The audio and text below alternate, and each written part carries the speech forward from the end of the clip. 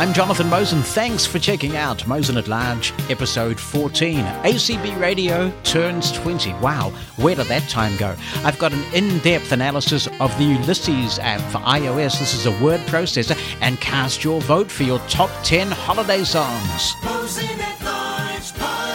To be in touch with the show, Jonathan, that's JONATHAN at mushroomfm.com. You can attach an audio clip to that email or just write an email down, or you can call the listener line. That number in the United States is 864-60-MOSEN. That's 864-606-6736.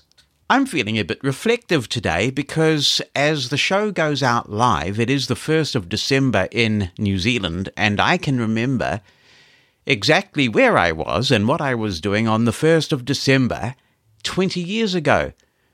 Because on the 1st of December 20 years ago, I was getting ready at this very moment, and by the time we publish the podcast, at publication time, it'll be about exactly the moment I push the button to start ACB Radio. And we've done a bit of reflecting this year because at New Year's Eve 2018, going into 2019, it was the 20th anniversary of my first internet broadcast using Shoutcast, and so we dusted off a lot of memories and old audio, including test announcements from ACB Radio, and you can hear some of that stuff in the episode on ACB Radio that Glenn Gordon did for the In the Arena series. And if you're subscribed to the Mosen at Large podcast feed and you scroll back enough, then you will find that, what was it, a 9-part series, I think, where Glenn talked to me about what I've been up to. And there's a whole episode on ACB Radio. So it's nice to know that ACB Radio is going 20 years later. I feel really proud of that part of my life, and also very privileged to have worked with such an amazing group of people, because we really were inventing a lot of processes and protocols and things that have really become standard, but no one had really kind of done that sort of thing before, getting a community of people together from all around the world, connecting to a common server, certainly in the blindness space.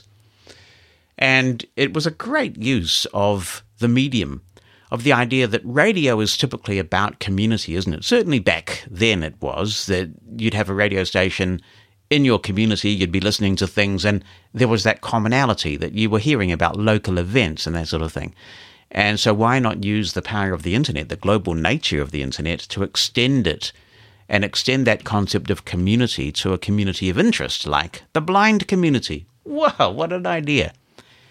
So it all kicked off. It was very low-key. I do remember that Gary Adler was over here, and we headed off to the Deep Blue Seafoods in Adelaide Road. I was living here in Wellington then, in Adelaide Road, and we had some fish and chips, because I ate that sort of stuff then, and came home and just pushed the button. It was a very, what they call a soft launch. A soft launch it was. We just pushed the button. It was 1 p.m. New Zealand time, because that was midnight Universal time. We did keep Universal time then. I think ACB Radio may still do it, actually, keep Universal time as a global broadcaster. And we just launched with an episode of The Adventures of Sherlock Holmes, because the original ACB Radio was just one stream, and we had a mix of old-time radio, ACB programming from things like the Braille Forum, and then gradually we built up over time. So I tell you what, you can also go to mosen.org, and in the store there, in the mosen.org store, you will find a link to a book that I wrote for the 15th anniversary of ACB Radio. And of course, nothing has changed since then from my point of view, because my involvement ended in 2003, so it's still as current as ever. It's called Online On Air, and it's free. Free! Can't beat that price, can you? Online On Air, and you can download that and read my recollections of the ACB Radio story with a forward from Amanda, who calls herself Wife 1.0 in that forward. Because, of course, Amanda was a huge support and a big part of the ACB Radio story in various ways. Mosen at Large Podcast.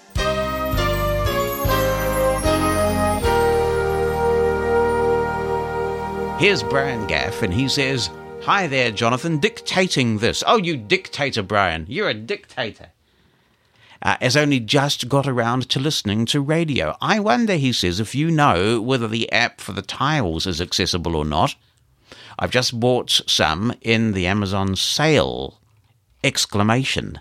Oh, I see. I think I think that's supposed to be an exclamation mark, but it was written out as the word exclamation. Yes. It's been on and off a little over the years, but at the moment the Tile app is pretty good. So you should be fine with the tiles, Brian. I have had a really fun thing. Boy, it's been annoying the soup out of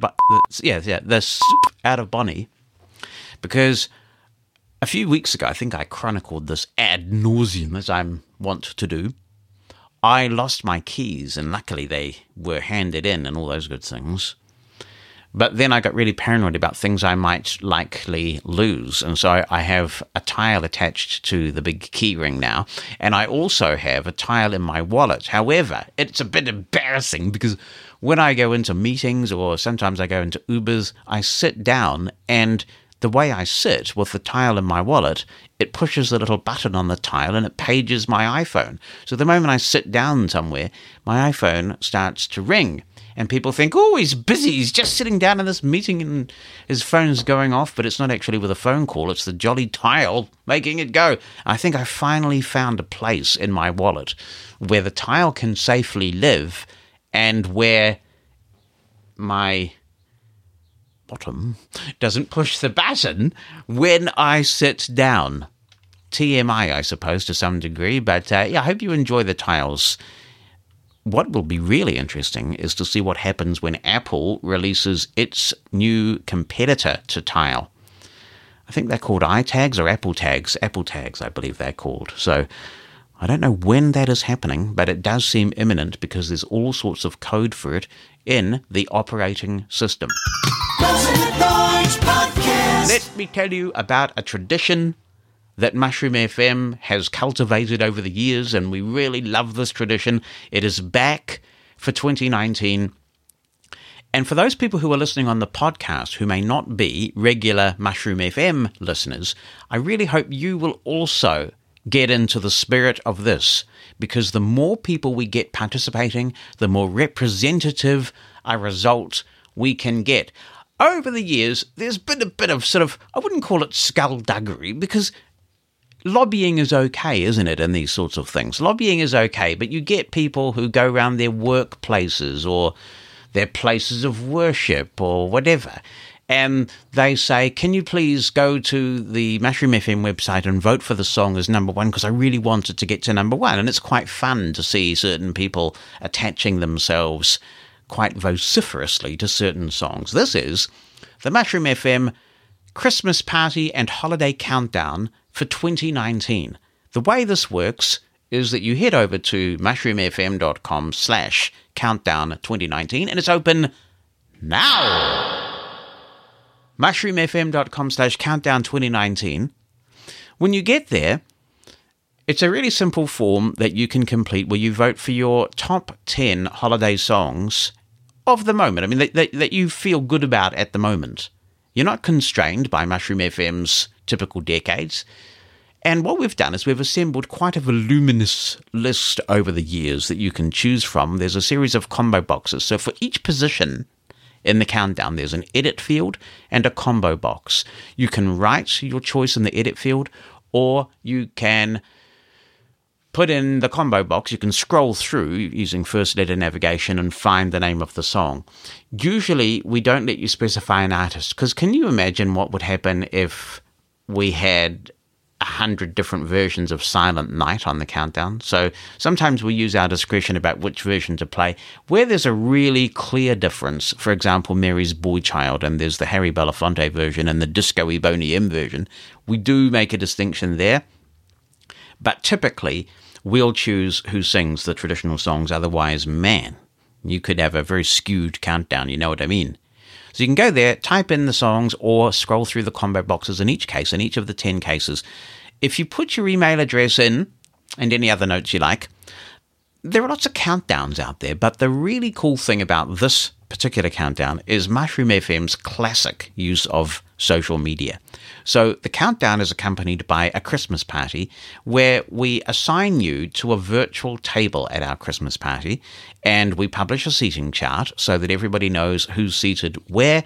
We generally use Twitter in this instance, a bit of email as well, and people tweet away with their seat mates, with their table mates, and we do award Christmas crackers for people's participation. So we have a little bit of a competition going on during the countdown to see which table gets the most points, and we keep you up to date with the scoreboard throughout the day. It's fun, and people really do seem to look forward to this event. So I would be most grateful. We just tweeted out a blog post, and it's going to Facebook, of course. It's gone to our email list. If you wouldn't mind sharing that blog post, we would really appreciate that, because we'd love to get even more votes. It's very popular. It's a popular event, but we'd like to get lots and lots of votes this year and see what happens. I've got a couple of candidates for potential number one lobbying.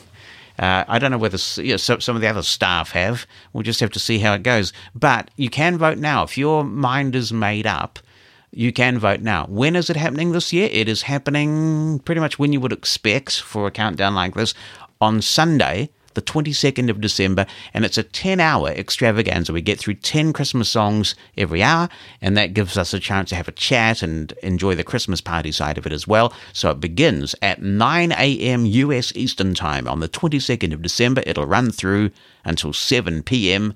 US Eastern Time. Just before 7, we'll play number one. And if you would like to vote, then do two things. Spread the worm, and also head over to mushroomfm.com/countdown2019. It's open now. mushroomfm.com/countdown2019. And someone who says it far more concisely than me is this dude. Merry Christmas! Merry Christmas! There's a Christmas party going on, and you are invited. It's the Mushroom FM Holiday Countdown. Back by popular demand. Back because it's Christmas. Back because it's a good time. The Mushroom FM Holiday Countdown. During our Christmas party on December 22nd, we'll be playing all the top songs in order, as voted for by listeners. To cast your vote, go to mushroomfm.com/countdown2019 and pick from our list. Or type in songs of your own. And then you'll get an invitation to a party you don't want to miss. Live on Twitter and in your face. The party begins Sunday, December 22nd at 9 a.m. Eastern. Reserve your place when you vote for your favorite holiday songs at mushroomfm.com/countdown2019. Mushroom FM's Holiday Countdown. It's back. It's back. It's back. Jane says, I also got 2 tiles in the Amazon sale. The tiles are on my cane/keys, wallet, laptop, and luggage. It's good, isn't it? And now they have, as I think I mentioned on the show a few weeks ago, they've got these little ones, the tile stickers now, that you can attach to things. So I have a cable that's pretty essential for certain activities with my hearing aids, like connecting to the mixer and my laptop and different things like that. And if I lose that cable, I'm really in trouble. So I'm thinking, I'm hoping that maybe a tile sticker might be able to attach to that. We'll just have to see. Jason Smith, who always pops out of the woodwork at this time of year as we head towards the holiday countdown, he says, I know this is a few months old, but have you noticed that the soup drinker's voice has changed a bit? It sounds a bit like the Apple Compact Voices or something, he says. Jane is chiming in and doesn't like it. I believe that the voices changed because they say it's more natural when reading. It's got a more natural reading voice. But yes, people have commented on how it has changed. Hello, Jonathan. Hello. It is Thomas Solich here in Ohio. It's been a couple of months, so I figured I would check back in. Absolutely enjoying Moe's and Large podcast. Thanks so much you doing this for the entire blind community. It is thrilling. Also wanted to give a shout out for your biography documentary series of interviews with Glenn Gordon. Oh, well, Glenn Gordon. They were Thank you. extremely inspiring, and I enjoyed listening to them immensely. So thank you for taking the time to record that for us. It was awesome. Thank you. I definitely recommend that. Wanted to also say thank you because your great ebook on Sonos, even though, as you said before, it's a few years old, Yeah. but I think anybody with half a brain can listen to it and then apply that knowledge to some of the upgraded features to make it work still today very well in terms of setting up a vibrant Sonos system as a blind user. So I have been greatly enjoying Sonos and using your book as a good reference for how to get around that, and it's been extremely helpful. So thank you for your work on that as well. You're Appreciate it welcome. very Thank much. you. I'm also glad that perhaps my message back in September inspired Bonnie to give you final permission to get your new iPhone, because, your listeners do expect it of you. I was afraid I was going to have to buy you one and overnight it to New Zealand, but thankfully I didn't have to do that. No. I got the requisition form signed by the CEO of Mosen Towers. Next year or the year after. There you go. Anyway, one quick question for everybody. A lot of the accessibility bugs in iOS 13 have been rectified, but there's still one that is annoying me immensely.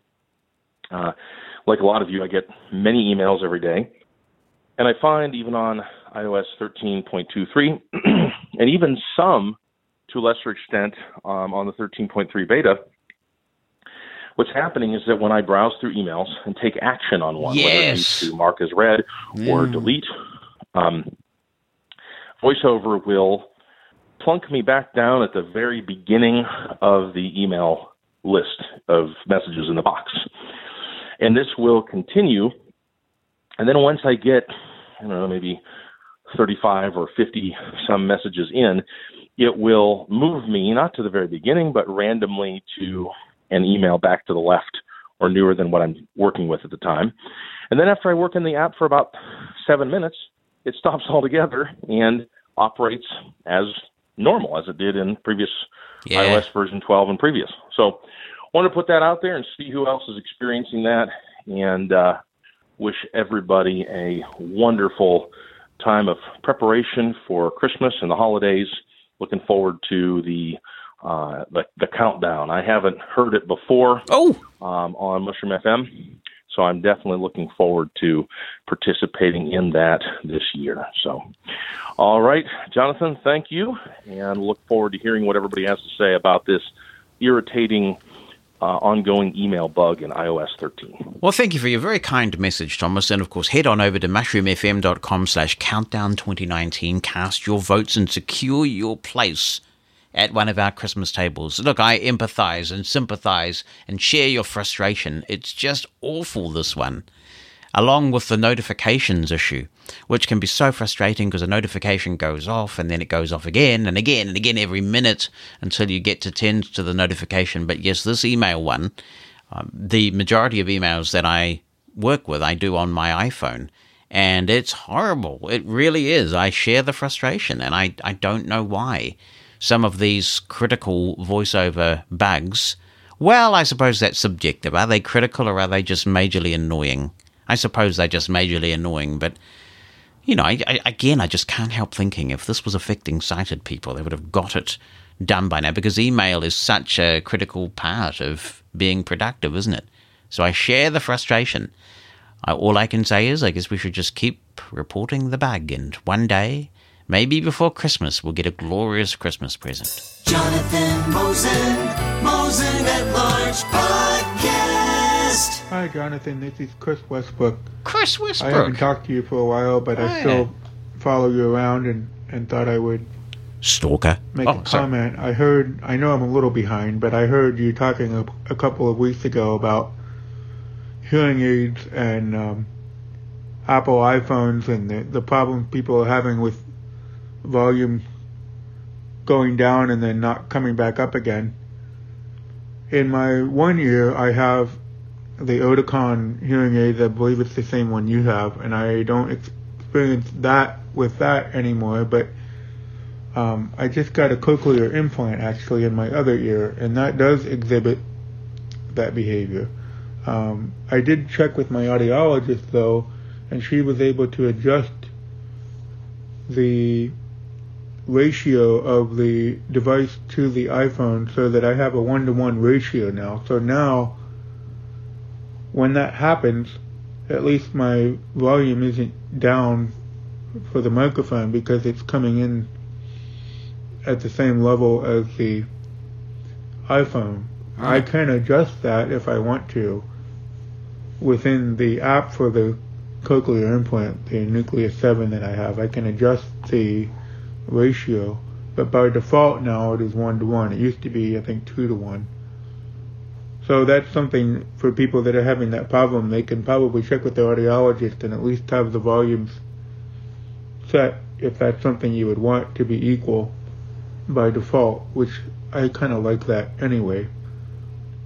If I'm doing something that might be noisier, like I use it to work out, and so, I don't want to hear the pedals going around on my elliptical, so then I change it actually down to 0 on the microphone and all of the iPhone.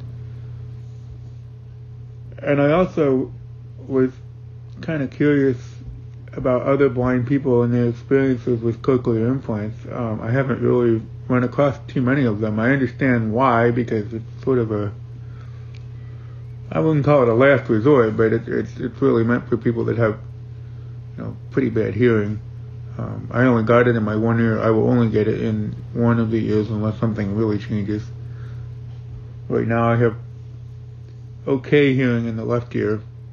I guess I'd say okay compared to what my right ear was, which is not okay compared to normal hearing, but I really will keep that left ear mainly for music. Music is still pretty hard through the implant. I've had it activated for about 3 months now,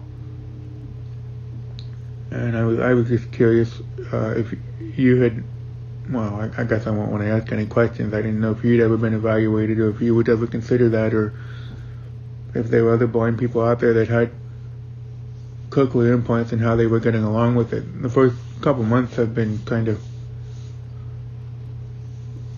interesting, teaching my brain to hear again. Thanks, Chris. I'm glad that the cochlear implant appears to be working for you. You are right, though. They typically are a last resort situation, and once you do it, there's no going back. My hearing's nowhere near there. It's possible that one day it could be. And to be absolutely honest with you, it does frighten me, mainly because of the music situation. Music's such a big part of my life.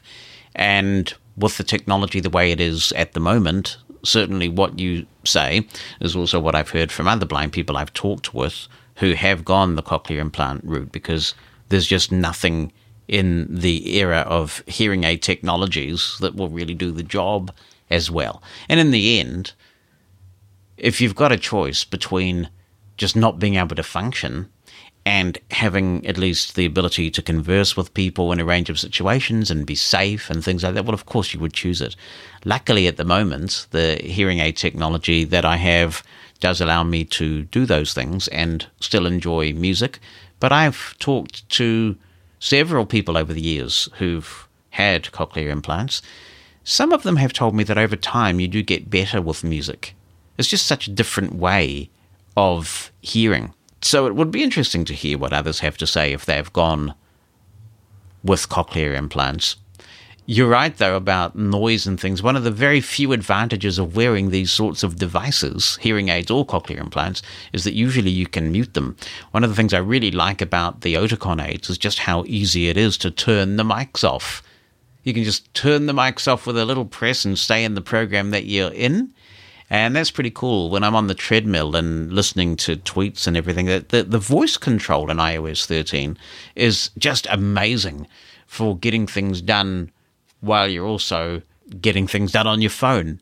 And quite often I put the iPhone somewhere on the treadmill and just talk to it and get things done with voice control now. And I mute the mics so I don't have to hear what's going on around me, and I just enjoy the music from the iPhone.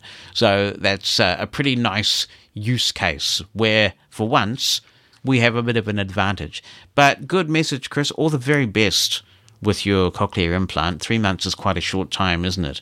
But I hope that that continues to work okay for you. Jonathan Mosen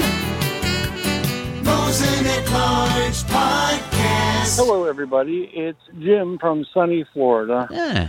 After Thanksgiving and Greyhound and Uber and Paratransit, yes, the A-Plus Lynx is the Lynx bus system in Orlando, Florida's paratransit system. Well, their app didn't work when I was sitting in a cab. They will actually send you one of their wheelchair-accessible vans or a taxi or a Lyft or 2 other private carriers. I don't remember what they're called, though. But I've set priority to, I'm ambulatory, dealing with a knee injury, but I'm still ambulatory with a cane. So they sent me a wheelchair-accessible taxi, which was great. Most taxi companies in the U.S. don't even have that, but Mears is a multi-million-dollar family-run company. Another story, though. Anyway, so I'm in the cab, and I had this really, really cool driver, and he was actually the one that picked me up on Tuesday when I went into town to visit my family in Orlando. Well, this gentleman was very nice. I can't remember his name, and I feel really bad. He was from Iraq, and we had a really, really good, positive conversation. I had cash the first day. Well, the last day, I said, why don't I use this app? So I bought a $4 token like you do, and it took a while for their customer service folks to tell me how to do it. I was going to do Uber or Lyft. To answer your question about Lyft or Uber, the new thing in the U.S. with Lyft is they have an 800 number dedicated for people with disabilities if you have an issue. And I don't have the number off the top of my head, but if you want it, Jonathan, let me know and I'll email it to you and you can share it with the gang, okay? Sure. Anyway, I usually check Uber or Lyft to see which one's cheaper. That's how I do it. But I do check Lyft first because they've gone to the trouble of having that 800 number. This weekend I only had one. When I put in my note, I have a guide dog, and I know some of you out there with guide dogs like me are going to groan. But since the term seeing eye dog is most commonly known, I put in my note traveling with a seeing eye dog, because people know when they see guide dog, they read the first part GU and they think it's a guard dog, and you have to deal with all that other stuff. So that's why I put traveling with a seeing eye dog. And once in a great while, there's a problem, but it seems to have helped a lot. I will also say that I've always gotten credit when I've reported a miscue, like I know what your wife and some other people have. They're always great about giving me either $5 or, if I was charged, giving me a break off the $5 charge for their cancellation, or they'll give me as much as $15 or $25 for the inconvenience. I'm also told the person's taken out of service for 24 to 48 hours and given re-education. They will never transport the person they offended again, so in that case it would be me. And they get to ride, they get re-educated, and if they do it again, they're banned for life. Quite right. Maybe you might want to add an explosion or something. Yeah, you're banned for life. You're exploded. There you go. Good on you, Jim. And they deserve to be banned for life if they do it a second time as well. Mosen at Large Podcast. What's the most memorable gift that you've been given? And when I was a kid, I can remember all sorts of gifts that I was really excited about getting, hoping I would get them. And normally I did. I suppose these days, it's not the same. People just seem to go out and get what they want when they want it now, don't they? Or at least I do. I realize the sacrifices my parents made when I was a kid to give me the presents that I got. To be honest, my most memorable gift was a pretty cheap one, but it is my most memorable. And this gift was given to me by my children. I'm just trying to remember what year it was. It must have been about, I think it might have been 10 years ago. Anyway, all the kids were very conspiratorial about this gift, and they were just bouncing round with eagerness and anticipation, urging me to open this gift. It was just a little thing. And I opened the wrapping paper, and there was a box there, and I opened the box, and there was this pen. And I was flabbergasted, because when someone gives you a gift, and you don't want to offend them, and you sort of say, "Oh, that's nice, dear." Inside I was thinking, what the soup are my sighted kids doing, giving their blind father a pen? Anyway, they seemed very excited and proud of the fact that they were giving me this pen, so I did my best to be appreciative. That's lovely. Thank you all so much. I can use it on the rare occasions when I have to, sign documents or something. But then they were all sort of hovering around. I remember sitting on the seat, and they were kind of in this circle around me, like vultures hovering there. And then they were going, "Push the button, Dad. Yeah, push the button, Dad." Okay, so I pushed the button on the pen, and it gave me this bloody big electric shock. Wow! And then they were all, hee. Isn't that terrible? A pen that gives you a shock when you push the button. So that's probably my most memorable gift. Jason Smith says, "I think I'd have to say my most memorable gift has to be a 386 computer I received in 1992. It always comes to mind because I totally wasn't expecting it at all." Those gifts are always nice, aren't they? I remember one like that. Usually if you kind of lobby your parents enough, and if the means exist, you get something you really want. But it's the surprises. I remember coming out of my room in 1981 at Christmas time, and my dad said, "We want to listen to some Christmas music, and the radiogram's broken. Can you have a look at it?" Even then I was the tech dude. Yeah, we had a radiogram. It literally was a radiogram. It had a radio and this sort of lid you lifted up, and it had an automatic turntable thing. But when I went to investigate the radiogram, I found it had been replaced by this cool new stereophonic apparatus. Like, wow! Yeah, that was a memorable gift as well. Carolyn Pete in Auckland. "Hi, Jonathan. The one that frustrates me on the iPhone at the moment is when you are adding a number to your contacts that is not already there. For example, if you called me and I don't have your number, then I want to add it. When you get to the contacts area, you can't type in the first and last name unless you actually save the number first. Apple told me they are aware of the problem, but don't know when it will be fixed. That is unacceptable," says Carolyn. "If they know of the problem, surely they must have an idea about when it will be fixed." Apple's a pretty secretive company. They don't make commitments about when they're going to fix things publicly. "Season's greetings," says Linda Mamrosh. "Is there a particular brand of tiles to look for?" says Linda.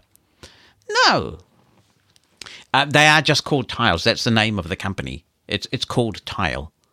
So if you go into anything like a Best Buy or whatever and you say, I'm looking for the tiles that you use to locate things, I know exactly what you are after, because they're just called Tile.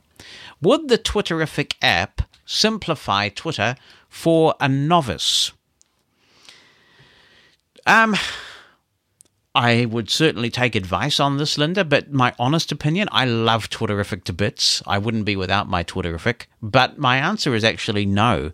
If you're a novice to Twitter and you don't care about some of the things to do with the way Twitter presents itself and that sort of thing, then the default Twitter app is really accessible these days. It does do push notifications.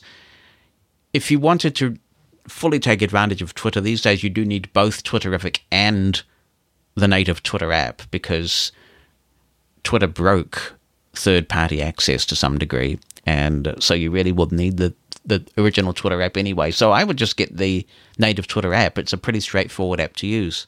Brian Gaff is commenting on his most memorable gift. He says, "When I was really, really small, I think my most favorite gift of Christmas, and probably quite cheap compared with everything else, was a gyroscope. DJ Z-Man says, one of my most memorable Christmas gifts was getting one of those Stretch Armstrong toys. And my cousin's sister and I trying to see if we could pull it apart. Oh, you vandal, you. Kathy Blackburn says, my most memorable Christmas gift when I was very small was a child-sized folding card table with 4 folding chairs. We used those for years. One of the many, many cool things about being a parent, of course, is getting your kids gifts that you think they'll really like. I remember Amanda and I being up until 2 a.m. or something crazy one Christmas, assembling a trampoline and all those little springs and things. And oh yeah, there've been some great toys over the years that we've given the kids. Tony Greco, well said. Tony says, a shocking pen. Those little buggers, cut them out of the will immediately. I love it. Mosen and Clarge Podcast. I want to tell you about this song I discovered, and in the process tell you about an app I discovered to help me discover the song. The app, which was mentioned in the premium edition of Mac Stories, what do they call it? Mac Stories Weekly, and I do subscribe to Mac Stories because they're a bit geeky, but then I guess sometimes I can be a bit geeky, and they do some pretty geeky reviews of the new versions of iOS and macOS and watchOS every year. But they do have some quite useful little tips and app suggestions. They were talking about an app called Music Harbor, spelt the American way, by the way, in case you're not in America, so you have to misspell it, which drives me crazy, but anyway. So Harbor, Music Harbor, and there are some premium features that you can buy, but otherwise it's free. The way this works is that it can scan your Apple Music library and give you the opportunity to follow either all the artists that you have in your library, or you can double tap the artists that you want to follow, or you can just type in an artist's name. So it's kind of a bit like a social network in that regard. What it then does is it scans the followers that you've nominated, and it will show you a list of albums that have come out in chronological order. It's kind of like flicking through your tweets from all of your artists, and when a new album comes out from one of your favorite artists, or when there is a concert, if you follow artists who are still performing, then it will send you a notification if there's a concert, I guess, coming to your area.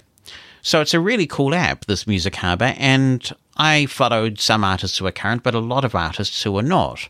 One of the artists that I followed in Music Harbor, just because I was flicking through my library and double-tapping the ones where I thought, oh, it might be interesting if a new album came out, because sometimes things get remastered and remixed. So I followed Bing Crosby. The Bing Crosby Christmas albums are a big part of my life. You know, my childhood, we played them a lot. They're just sort of an institution, aren't they? Those Bing Crosby Christmas albums. And to my astonishment, there is a new Bing Crosby Christmas album. This is worth, I'm sure I get the orchestra right. It's the London Symphony Orchestra. So a number of British orchestras, maybe just 2. Is it the... No, I think it is a number. I think I've seen the London Symphony Orchestra, the London Philharmonic, and the Liverpool Philharmonic, at least, doing this. And there's an epidemic of it, I tell you, an epidemic of it. They take these old artists who've usually died, not always, but usually, and they take their really old stuff and they orchestrate them. And I guess what's happening is that some of these plugins that are available, particularly for Pro Tools, are so good these days that you can isolate the vocal from a track. So you can put the vocal on its own track and then you can reorchestrate around it. So to my surprise, we now have a Christmas album of Bing Crosby doing all his Christmas classics with the London Symphony Orchestra. And it's kind of cool, I suppose, in the sense that clearly, because it's been done in 2019, the music is in stereo. So that's nice. And then you've got Bing's vocal, which has all been sort of cleaned up and EQ'd for modern conditions and that sort of thing. But if it was just that, I wouldn't really be bothering to tell you about it. What really struck me about this album, and you would have to be a very brave person to even attempt this, is they've got a very new version of White Christmas, which is just a Christmas institution. Bing Crosby's White Christmas, I mean, it's almost sacred, you know what I mean? Sacred in the sense of don't touch this. But what they've done on this album is they have got a new version of White Christmas with Bing Crosby, the London Symphony Orchestra, but get this, Pentatonix 2. I like Pentatonix a lot. I think they are the real deal. Their arrangements, their vocals, I think Pentatonix are absolutely fantastic. I love their stuff. So when I heard this, or when I flicked through and I saw that there was this version of White Christmas with Bing, the London Symphony Orchestra, and Pentatonix, I thought, I'm either going to love this or I'm going to hate it. And you know what? I love it. I love this. And I know that when you hear this, and if you're listening on the podcast, you'll have to go and find it yourself, obviously, because I can't play it on the podcast. If you're listening on the radio, we're going to play it in a second. I know that when you hear it, it's probably going to be one or the other extremes. But wow, I listened to this and I said, Bonnie, this is amazing. This is amazing. I mean, not just because of how it sounds, and I think it's very tasteful. Sometimes I think people can accuse Pentatonix of being a bit flamboyant, and I get that, but they were very restrained and tasteful in this. But the production involved in this must have been quite something. Mosin at Large Podcast. I'm going to have a little waffle about Ulysses now. I have talked about this app before, and others have too. I think the first person to talk about this app on the Mosin Explosion was Michael Fair, who recommended it to me quite some time ago. And then Marco Zahi from Germany recommended it to me, and some of his comments encouraged me to investigate this app extensively. Ulysses is a word processor app for iOS. It works on your iPhone and it works on your iPad.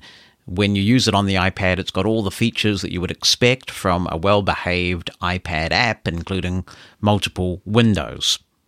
It also has a Mac version. My understanding is that it is as accessible on the Mac as it is on iOS. I started to get interested in word processing in a big way because of all of the wonderful content creation features that have now been built into iOS for voiceover users. We've talked about the problems with iOS 13, and some of them, unfortunately, still exist, but a lot of good stuff was added in iOS 13. And one of the things when I used to write regular blogs about a wish list for the next version of iOS, I would say iOS is a fantastic content consumption operating system, but I wasn't convinced that it was quite there for content creation. It's pretty jolly good for content creation now. So I started to get interested in a solution that really would allow me to work the way that I wanted to work. And it comes down to personal preference and your requirements on the job. For me, I wanted to be able to open a document and have it all in one big edit field. This is where Microsoft Word and, for that matter, Pages don't really suit my needs because each page is its own little edit field, and I don't really like that user experience. But I kind of put up with Word for iOS because I work with Word documents a lot. I've always enjoyed using Microsoft Word. I consider myself a medium to expert Word user. I mean, there's so much in Word, I wouldn't want to overinflate my ability with it, but I have written books with it. I know how to do footnotes and nice formatting and tables of contents and things, so I use Word fairly well, I'd have to say. And of course, I have to use Word a lot on the job. There are times when I will be collaborating with people on Word documents, so Word's a big part of my life. If I'm away and I'm working on a document on my iPhone or my iPad, it has to end up in Word format at some point. That's really important. I also wanted something that worked well with Braille, and ideally what I wanted to be able to do was make notes on the fly on my iPhone or iPad, but usually the iPhone, and be able to instantly read back quite extensive notes if I was in a situation where I needed to read aloud. Ulysses meets all of these needs. With Ulysses, you can import Word documents and you can export what you've written into Microsoft Word. Ulysses is also incredibly well documented. When I first started to use this app, I was really impressed by the introduction that you get when you install Ulysses. You get a series of sheets that you can go through that are divided into different sections. So that does two things. First, it has a lot of information about basic use of the app. Second, it gets you used to the user interface and the paradigm of Ulysses. If you want more, and I'm one of those kinds of people who, if I get into an app, I want to know every little feature I can, you can subscribe to a course that they email you for a few days that gives you all the ins and outs of Ulysses and also features people who use the app in various contexts. They interview authors and other people who are working with the app, and that's quite interesting. The way that Ulysses is structured is very similar, I guess, to Scrivener. If you've used that app, I really do prefer the documentation, the look and feel of Ulysses. Again, that just comes down to personal preference. This app, for whatever reason, it just clicked with me. Documents are called sheets in Ulysses, and you can structure them in various ways. You could just put everything in your inbox, or you can create groups. I have various groups. I have one, for example, for the Mosen explosion. And one of the things I do love about Ulysses is its Siri integration. And you can assign all sorts of Siri commands to going into a particular Ulysses group with a single voice command, or even creating a new sheet in that group. I have learned that the best way to make sure that I talk with you on this show about things that I think you might be interested in is to make a note of them as soon as I think of them, because with everything I'm doing, by the time I get to the end of my week, chances are I will have forgotten the idea. So the moment something strikes me, what I used to do was to write a note in the Notes app. That does have Siri integration, and that's great, except you can't tell Siri to put a note in a particular folder. So I would dictate a note in the Notes app, and it would go into my general default iCloud folder. And if I wanted to be neat and tidy, and I am a bit of a neat freak, I would have to move that note manually when I remembered into the Mosen explosion folder. It's all just a bit of a drudgery, and these machines are supposed to make us efficient, right? So with Ulysses, what I can now do, the moment an idea strikes me, I say to Siri, new Mosen explosion story. That's all I say to it, new Mosen explosion story. That instantly pops me into Ulysses with a new sheet in the Mosen explosion folder, and focus is in the edit field. And then if I want to keep dictating, I can do a 2-finger double tap and dictate, since this is just rough stuff that I'm writing down to remind myself when the show is on. Sometimes dictation is just fine, and some of my best ideas come in the back of an Uber. But I can also use Braille Screen Input or any other method to just write the note. And the thing about Ulysses is you don't have to give your sheets or your documents a name. You can just back out, and if you've written something, it's just saved. There is a preview feature in Ulysses as you're scrolling through your sheets, and that means that if you give your document a title on the first line, then that will display and you'll know what document you're working with before you open it. But you don't have to give your files a name. You can just start writing. How you structure your Ulysses app is very much up to you, and it may vary from project to project. For example, I have a group in Ulysses called Workbridge, which is the organization I'm chief executive of. Under Workbridge, I have a lot of subgroups for chief executives' reports, for speeches that I might be working on for public presentation, and various other things. But if I were writing a book, like the old days of iOS without the I can imagine that I might have a couple of groups pertaining to that. I might have a group where I just collect little tidbits of information as I learn about the operating system, essentially rough notes that occur to me. And then I may have the book itself, a Ulysses group called iOS Without the I, and I'll probably have a Ulysses sheet for each chapter. The structure is up to you, and it's incredibly flexible. Ulysses also has a pretty robust goal system, so you can specify how many words you want to write at a given time, and if you're working to a deadline and you are a professional author, as I used to be, it's really good to set yourself a deadline and say, come what may, no matter how much is going on the social media, no matter how distracted I get today, I am not stopping until I've written 1,500 words. And you can set that goal, and Ulysses lets you know how you're getting on pertaining to that goal. Another feature I absolutely love is the very ready access you have right from within the editor to how many words you've written by default. But I actually have changed that default to something very, very cool. A lot of what I write, especially in this job, I have to read out loud. I do a lot of presentations for groups, for my board, for my team, just a lot of presentations. And I need to know how long they will take. And one of the features you can set with Ulysses is as you write, if you've got this feature enabled, you can flick to the right and it will tell you how much you have written will take to read out loud. Absolutely awesome feature for my use case. One of the things that put me off Ulysses when Michael Fair originally told me about it was that it does use a form of Markdown. In fact, there are various flavors of Markdown that it can use. For those not familiar with this concept, it's where you use symbols on your keyboard to denote certain formatting. So you would do 2 number signs at the beginning of a line to give you a heading level 2, 3 number signs for a heading level 3. If you put * before and after a passage, it emphasizes it and so on. It's actually quite easy to learn. And when I heard about this, my gut reaction was, oh my God, it's like going back to Braille Edit in the 1980s from Ray's Dot Computing and all those dollar commands we used to use. It's not the case with every Markdown editor, but it is the case with Ulysses that when you use this Markdown stuff, and there are a lot of keyboard commands that you can use as well, so you don't have to remember the Markdown commands if you don't want to, although they are pretty easy.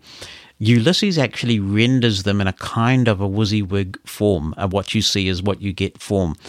In iOS 13, there are many commands now that allow you to navigate around text. For example, you can navigate to your next heading.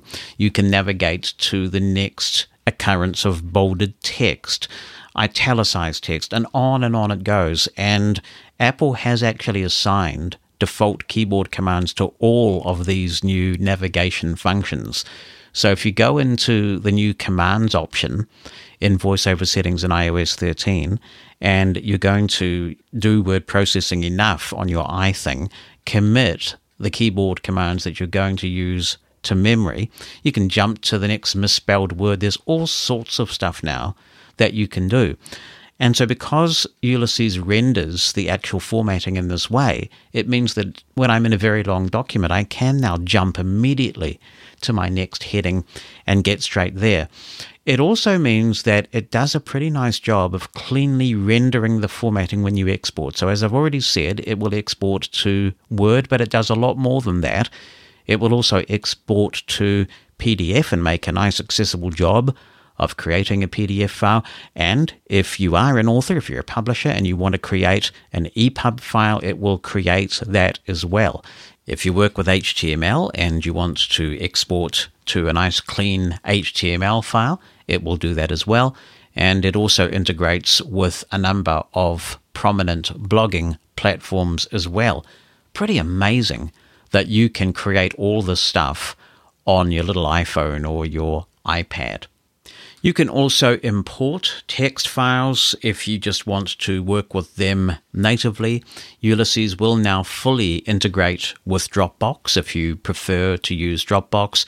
If you ask Ulysses to use a standard markup language, not Ulysses' proprietary one, then it's possible that if you are a Windows user, you will be able to find a Markdown editor that will work in Windows. Unfortunately, there is no Ulysses for Windows, but if you go with a generic markdown type language, you may be able to find something that will do the job for you in Windows.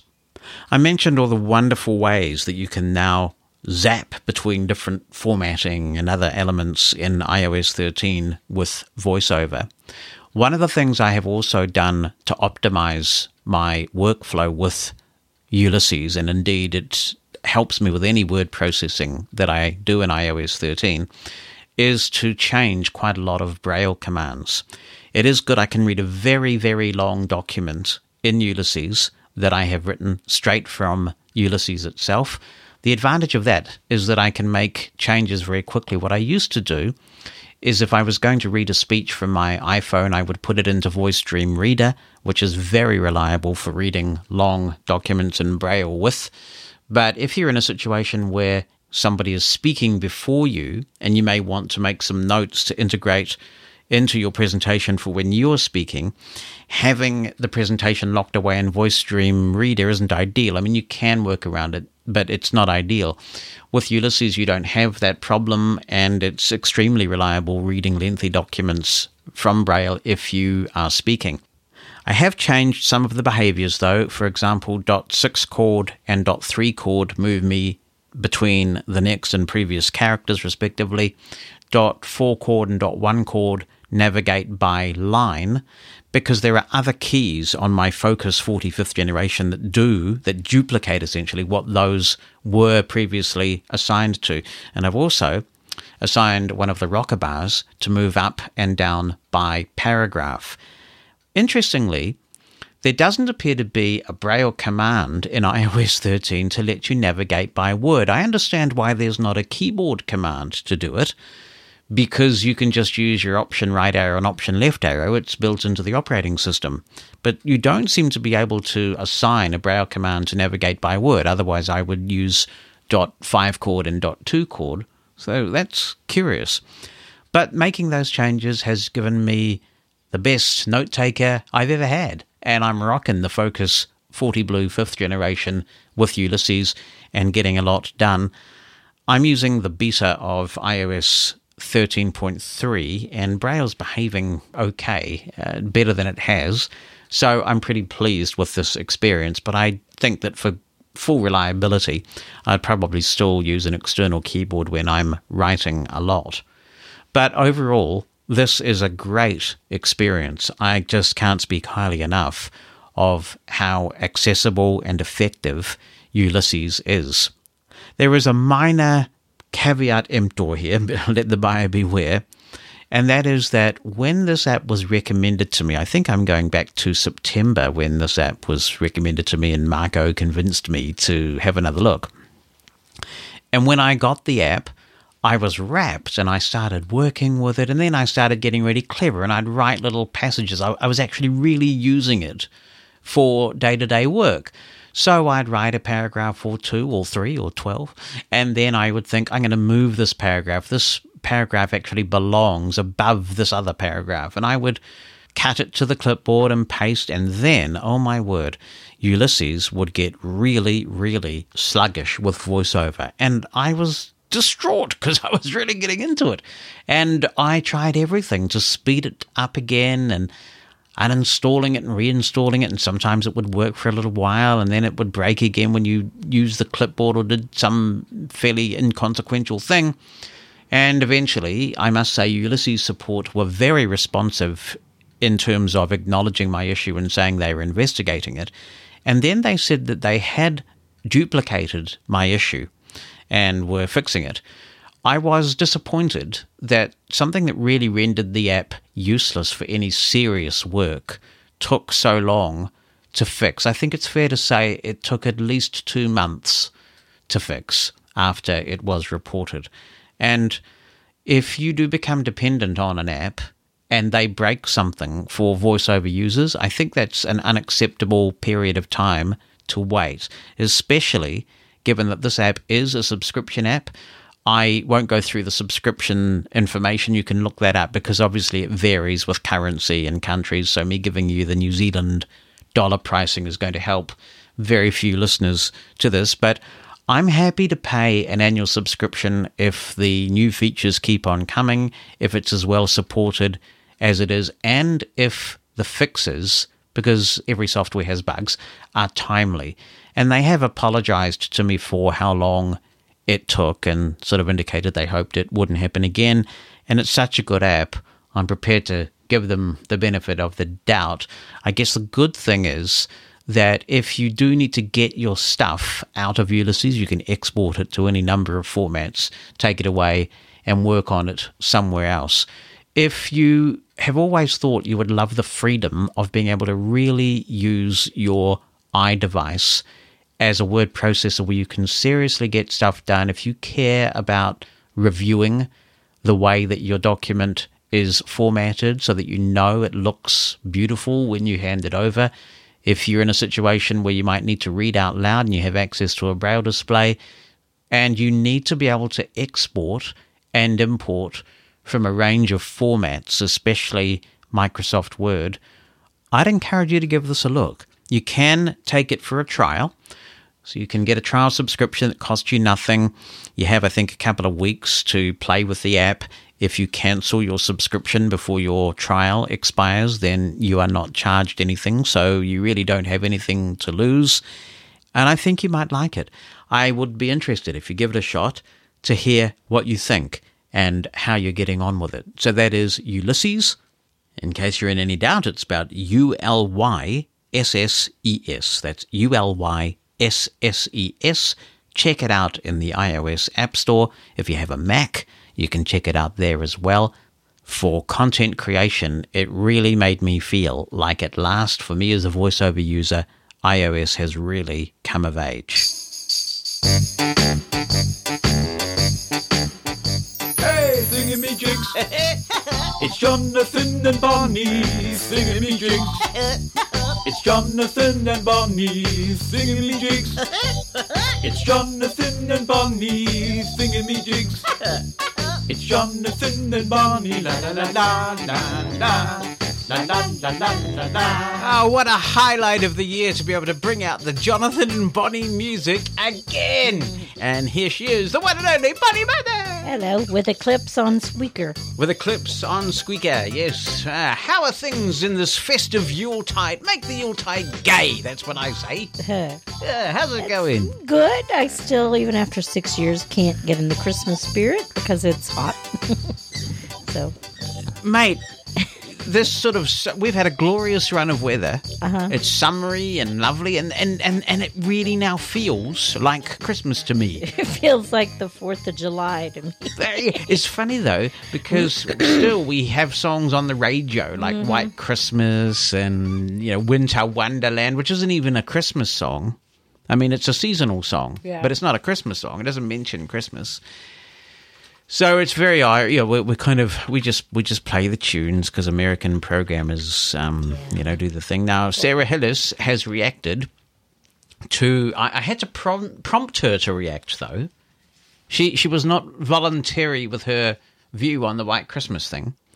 She says, I heard it, it was nice, just not the same. Yeah. But she agrees that the production values are amazing. Yeah, that's sort of the good way to, it's nice but not the same. But I would think the same thing. It's better. Yeah. Do you think it's better? It's not the same. It's good though. I mean, they did a great job with it. I think it's better. I think it's just wonderful. You know, it all sounds pristine. The pentatonics were very restrained. You know, yeah. Jason Smith says that he just uses Ed Sharp or something like that to do his Markdown in Windows, and that he actually likes Markdown. Peggy says that she and Dan liked the new arrangement of Bing Crosby's White Christmas. She says, how would we search if we wanted to listen to it again or purchase it? Well, I've got Apple Music connected to my drinker. So if I say, Soup Drinker, play White Christmas by Bing Crosby and Pentatonics. White Christmas by Bing Crosby, Pentatonics, and London Symphony Orchestra from Jonathan's Apple Music. There you go. So if you just search for that, it's going to start playing again. Soup Drinker. Stop. Yeah. You should be able to do it that way. Just, I think the trick would be just search in the title for White Christmas Bing Crosby Pentatonics. What else is happening with you? Just working, getting ready for the children's Christmas party, which will be this Thursday night. And for those that haven't heard about it, we have a Christmas party every year in conjunction with Blends, who is our educational component that supplies all the teachers. The Blind and Low Vision Education Network of New Zealand. Yes. It's uniquely to Wellington. It's funded by the Henderson Fund, which was a fund set up to pay for the Hendersons will all be there. Later, Pablo Fank is fair. What a scene! For sight-related things for people under 21 in the Wellington region. So they fund a Christmas party every year, and it's for birth to 12, and their family, their parents and siblings can come, but the parents. We buy a Christmas present for the kids, but the parents have to, if they want Santa Claus to give a present to the siblings, then they have to buy it, of course. And we have 100 people coming so far, so I think it's one of the biggest ones yet. So that's going to be Thursday night, so a lot of prep. A lot of it's been done already, but of course you can't do the food until the day. And we do have a lovely lady who has cooked for the past several years, and she'll be providing the main dishes. And then on Thursday, a bunch of us are getting together and making the salads and things like that. So that's going to be kind of I'm the MC for the event. It's very packed together because it only goes for a couple of hours. So you have dinner and then a little entertainment. And then, of course, Santa Claus, who's the big attraction, and dessert. And then everybody leaves because a lot of them have small children and want to get them in bed after they've had Santa Claus and dessert and all that good stuff. So how were you voted MC? I just volunteered. Oh, I see. Pretty much. Yeah. No one else wanted to do it. And I can't really I couldn't do some of the other stuff, so I needed to do that. So that'll be good. Do you have memories of Christmas things from when you were a kid like that? Special parties and that sort of thing? We had some Christmas parties, not most of the ones my parents went to. I mean, we always had a class Christmas party at school. That was always kind of fun. I don't remember if we did drawing of names and stuff like that. So I remember that sort of thing. And school Christmas parties, they were always kind of fun. And going to see a Christmas tree, the big Christmas tree, riding the pink pig, which was this thing that went around the Christmas tree. Going to see the lights. That was always a big thing, going to see Christmas decorations and stuff. And then we, depending on where I was living, we started different traditions of what we did. Yeah, different traditions based on geography. Yeah, the big one in Morristown was going to Dunkin' Donuts. Oh, wow. And seeing the singing Christmas tree. So that was kind of strange, but we did that on a Christmas Eve. How was the Christmas tree singing? It was like one of those. Well, they actually do have singing Christmas trees, and they're kind of cool. They get choirs up inside them, and they're actually in the tree. Singing. Right. This was just sort of a wind-up, battery-operated, pathetic little thing. Wind-up, battery-operated Christmas tree. Yeah. Yeah. Well, we used to have these Christmas lights that played monophonic music. Mm-hmm. Yeah, pretty kind of, My favorite memory... I've got so many favorite memories of Christmas. I think that's why I love Christmas so much. Of course, going in and doing the Christmas show on the radio from the age of about 4, which made me realize that I've now been on the radio in some form or another for 46 years. Ridiculous, isn't it? Mm-hmm. I have to do something really amazing for my 50th anniversary of being on the radio. So I used to love that. But also, we had this Christmas parade in Auckland, and they would actually put the blind kids on the rooftop garden of the old farmer's department store, and they would have a radio personality commentating and describing the parade, which was quite advanced for the 1970s. And then they would take all us poor disabled and underprivileged children back to the special place where they gave you a special Christmas party, and the presents we got were substantial at that thing. Michael Fair says, my guide, that's his guide, nothing you can do can make me untrue to my guide. Don't be a bozo. He says, my guide is structured in Ulysses as a group, with each major section being a separate sheet, with 3 levels of headings for subsections. It's great to be able to move things without the lag. Yeah, that was a bit of a showstopper. Yeah. DJ Z-Man says the new version is okay. This is of White Christmas, but I do like the original Bing Crosby White Christmas better. Yeah, you Not can't me. beat that. I've upgraded, man. Got to Yeah. move with the times, brother. Yeah. I've upgraded to the new version. I see it's going to be controversial when I get to pick which version of White Christmas we play when it gets voted for in the countdown. Yeah, so Here's Brian Gaff. I knew it. Brian Gaff, he's got the curmudgeon hat on. He says, I wasn't that impressed by the new creation, mainly because it's still obvious that the bing on the recording is very, very filtered because it's from an old recording, so they kind of clash with the Pentatonix vocals in my view. It's a shame that they couldn't have found a more up-to-date version, but I don't know how many times he recorded it. we're having the kids over today. We're having a marvelous Thanksgiving dinner that couldn't be beat, because we couldn't really do it on Thanksgiving Day or anything like that because we don't have the time off. No, we're busy. Yeah. Busy bees. I mean, it's another day in New Zealand because we don't celebrate it's not. Thanksgiving. So we are going to have turkey. Have we got cran bottom sauce? No. What? Because I don't like... We have to... Maybe Heidi or someone can pick it up. Yeah, we need the cranberry Yeah, 'cause I sauce. forgot about that. Because I don't like cranberry sauce, so I don't... It's not like on my radar. No! You have to have cranberry sauce with turkey. Yeah. Yeah. Well, then I guess we'll leave you to head off to the soupy market. Oh, no, I'm not going to the supermarket. I'm going to the mall. But if you went to the supermarket while you're at the mall, you could get the cranberry sauce. Oh, I could just have someone bring it, because you're supposed to bring stuff on Thanksgiving. Oh, fine. Buzzin' at Large Podcast. Jason Smith says, I guess the best way I know how to put my thoughts about White Christmas is the new version is good, great even, but nothing, and nobody can replace Bing's original classic version. It's Mr. Multi-Topic Asterisk Dave Vandermolen here again, he says, with more questions on more topics. Here's a whole string of asterisks to begin. Thanks for your wisdom. Gosh, that's kind. Read my last email. I've given up on Downcast to try to load your podcast. It can't find the blind side either. I'm now trying Overcast, which sounds almost as bleak as Downcast. Here are my new questions. Here's the first row of asterisks.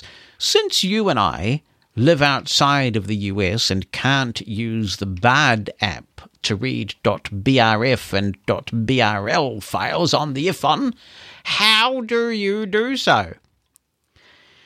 Well, I actually just read them on my Braille display, to be perfectly honest with you, Dave, and I don't find myself reading a lot of BRF or BRL files. Most of the books I read come from Kindle or Apple books, so I don't often have a need. It's a very good point. Does VoiceStream Reader handle those files? And if not, why not? I wonder if Winston could quickly whip up a back translator thing or license a back translator table. Maybe others can comment on this. Another series of asterisks. So this is a new question.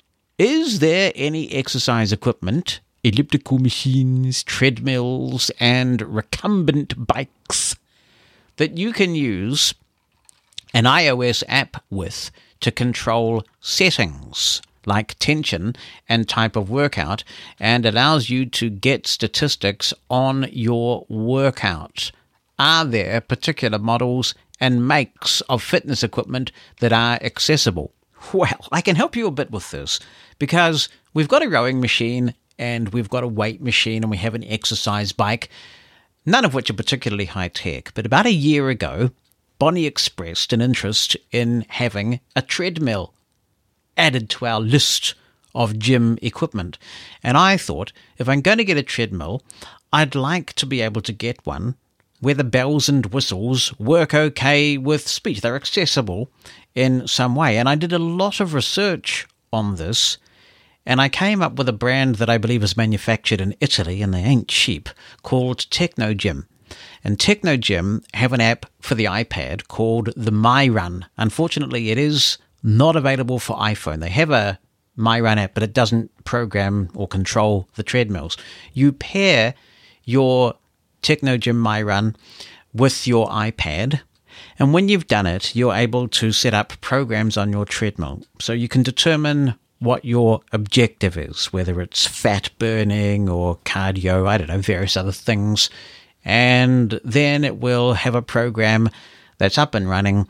It adjusts the incline automatically. You can set a time that you want to walk. Now, what I would say about this app is it's doable, but it's really fiddly, in my opinion. It's usable with skill, but it's not what I would call intuitively accessible, to be honest. But, we get by. But I do find that most of the time, despite having invested in this specific treadmill because of its iPad app, we do most of the time just do our own thing, adjust the incline manually and adjust the speed manually. But it really does give you one heck of a good workout if you're willing to persist with it. And the iPad has a little place on the front of the treadmill where it's designed to sit, and you can control it from there. So that's Technogym MyRun.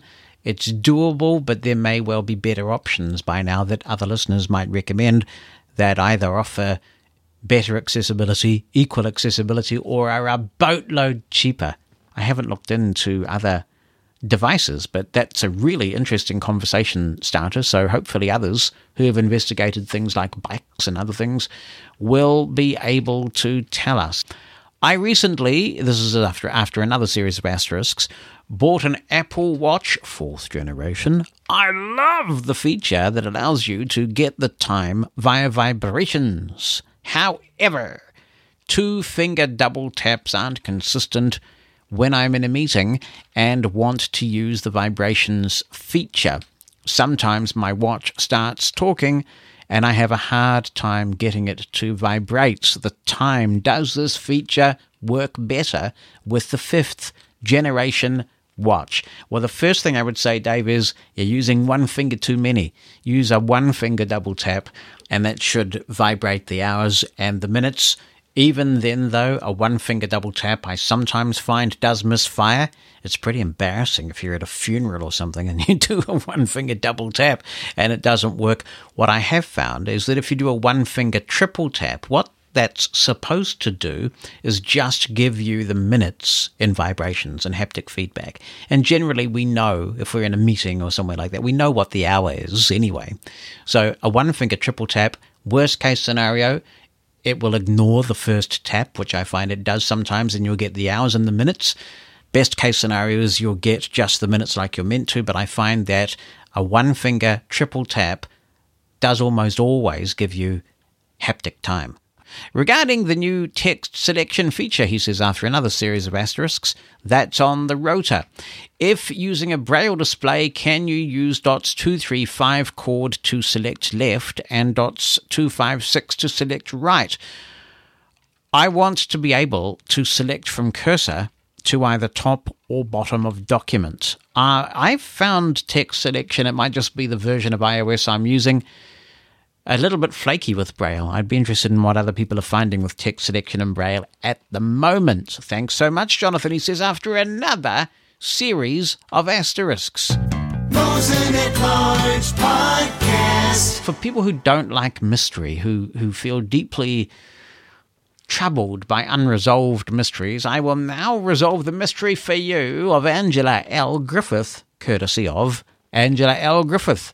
I was speculating last week about what the L stands for, and I suggested it might be Louise, but I was wrong. In fact, I was so wrong, I need to go into the window so I can go wrong. Yes, I was. The L, says Angela, in Angela L. Griffith stands for Lorinda, which is actually Spanish for Laura. That's nice, isn't it? Angela Lorinda Griffith. It's very nice. Thank you for letting us know, Angela. John Gallagher says, hello, Jonathan. Firstly, what a great podcast. So varied and interesting. So tender and mild. Oh, no, that's not what he said. Yeah. First, a small point. 2 days ago, I tried out the new Soundscape update with my Bose frames, as now this app works with them. The sound was amazing, And you have to connect those frames within the Soundscape app, but then you get the augmented reality. And though the Soundscape app is rather poor with its database, when walking around with my guide dog Zara, I use this app in conjunction with Blind Square. Microsoft, in its wisdom, has not seen fit to make Soundscape available in New Zealand, so that's an app I don't have any experience with, John. So my big question with regards to high-res audio is it worth going for something like Tidal? I have Amazon High-Res, or really Amazon HD it is, but I only have the Sonos Play 1 speakers as a stereo pair. Sonos will not do very high res, of course. I purchased the Sonos after reading your book about it. When Amazon have them in stock, I will purchase the Echo Studio. I do wonder if the very high res is worth it, but again, this means getting maybe the Blue Sound speakers. If you have the Amazon HD, then to the best of my knowledge, that's doing the same kind of resolution as Tidal. So no, I think they're competing with each other in the same space. So I wouldn't see any advantage in going with Tidal if you have Amazon HD, other than perhaps if Tidal has more of a selection. The one I use is Deezer, and they offer also a high-resolution lossless form, and it sounds great on the better Sonos speakers like the Play 5 and the home theater setup that we have. So because we have Deezer, and they have a lot of tracks that the other music services don't have, we haven't gotten into Amazon High-Res at all. I understand you have very good Sonos setup, and you are very happy with the sound of it. I do wonder if you use Amazon HD. Nope, just Deezer. Same kind of stuff. Although, if you are getting an Amazon Echo Studio, you would be able to take advantage of this HD audio thing, the 3D audio type effect that they're trying. I've seen these gimmicks come and go, but if you've got a Amazon Echo Studio, then you probably do want to try that out. It's all a matter of taste, I know, says John. I am very lucky to have good hearing, and I still work as a piano tuner. Ding, ding, ding, ding, ding. Again, what a great job you do with the podcast. Well, thank you, John. Here in the UK, I have big problems with taxis not taking the dog. Real annoying. I might try out the service that you use on the app. Thanks very much, John. And let me know how you get on. If you do get an Amazon Echo Studio, I would be keen to hear whether you think it's worth it. Jonathan Mosen at Large Podcast. Here's Ian Nackey. He says, while I admire the technical wizardry of the new White Christmas, I have to say I don't really warm to it. What? Hey, Jonathan, it's Gino J. Gino J! And, I just wanted to come in and kind of inform you what's been going on with me. I know I haven't really been talking that much because I've been mobile a lot lately. It's been peaceful. October 26th, I took a trip over to Franklin, Ohio, basically, which is outside of Cincinnati, and spent a month out there with my girlfriend.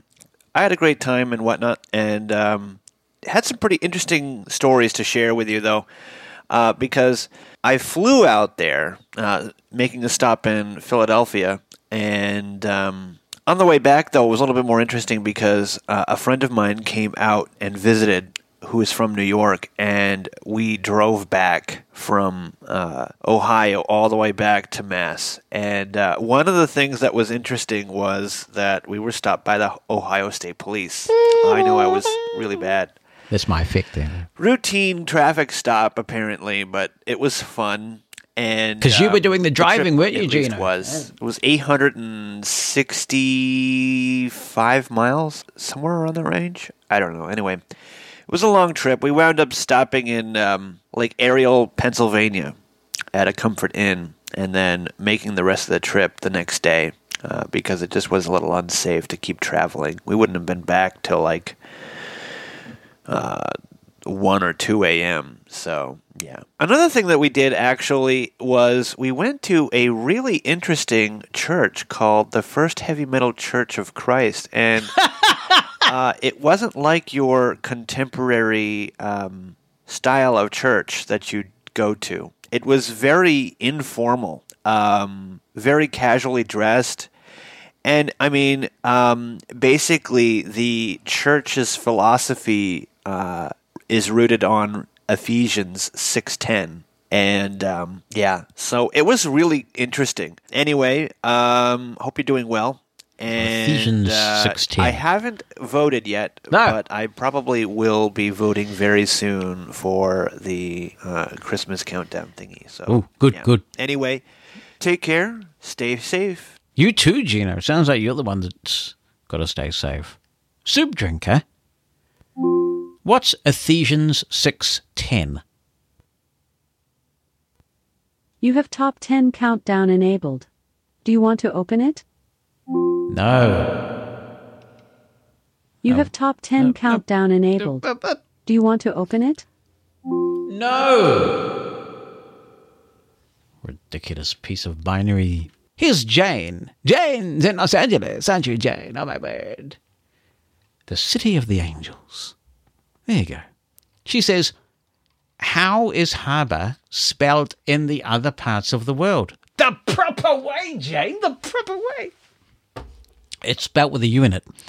H-A-R-B-O-U-R, just like colour in the rest of the world is spelled C-O-L-O-U-R, and favourite is F-A-V-O-U-R-I-T-E, and on I can go. Oh, it's Ephesians, not Ephesians. Okay, it's Ephesians 6:10 says Sarah Hillis is, according to the NIV, that's the New International Version. Is that like round yon version, mother and child? Holy infant, so tender and mild. It sounds like a rotisserie chicken, doesn't it? I mean, it really does. So tender and mild. Or an old cigarette ad. Anyway, according to Sarah Hillis and the NIV, Ephesians 6:10 is, finally, be strong in the Lord. I need a bit of reverb. Finally, be strong in the Lord and his mighty power. More broadly, she says, this passage discusses the armour of God. Whoa. It's the helmet of salvation and such. Cool. And another one in the can. Episode 14 of the Mosen at Large podcast. Don't forget to cast your vote. mushroomfm.com/countdown2019 for your top 10 holiday songs. And be in touch. Jonathan at mushroomfm.com or 864-60-MOSEN. Mosen at Large Podcast.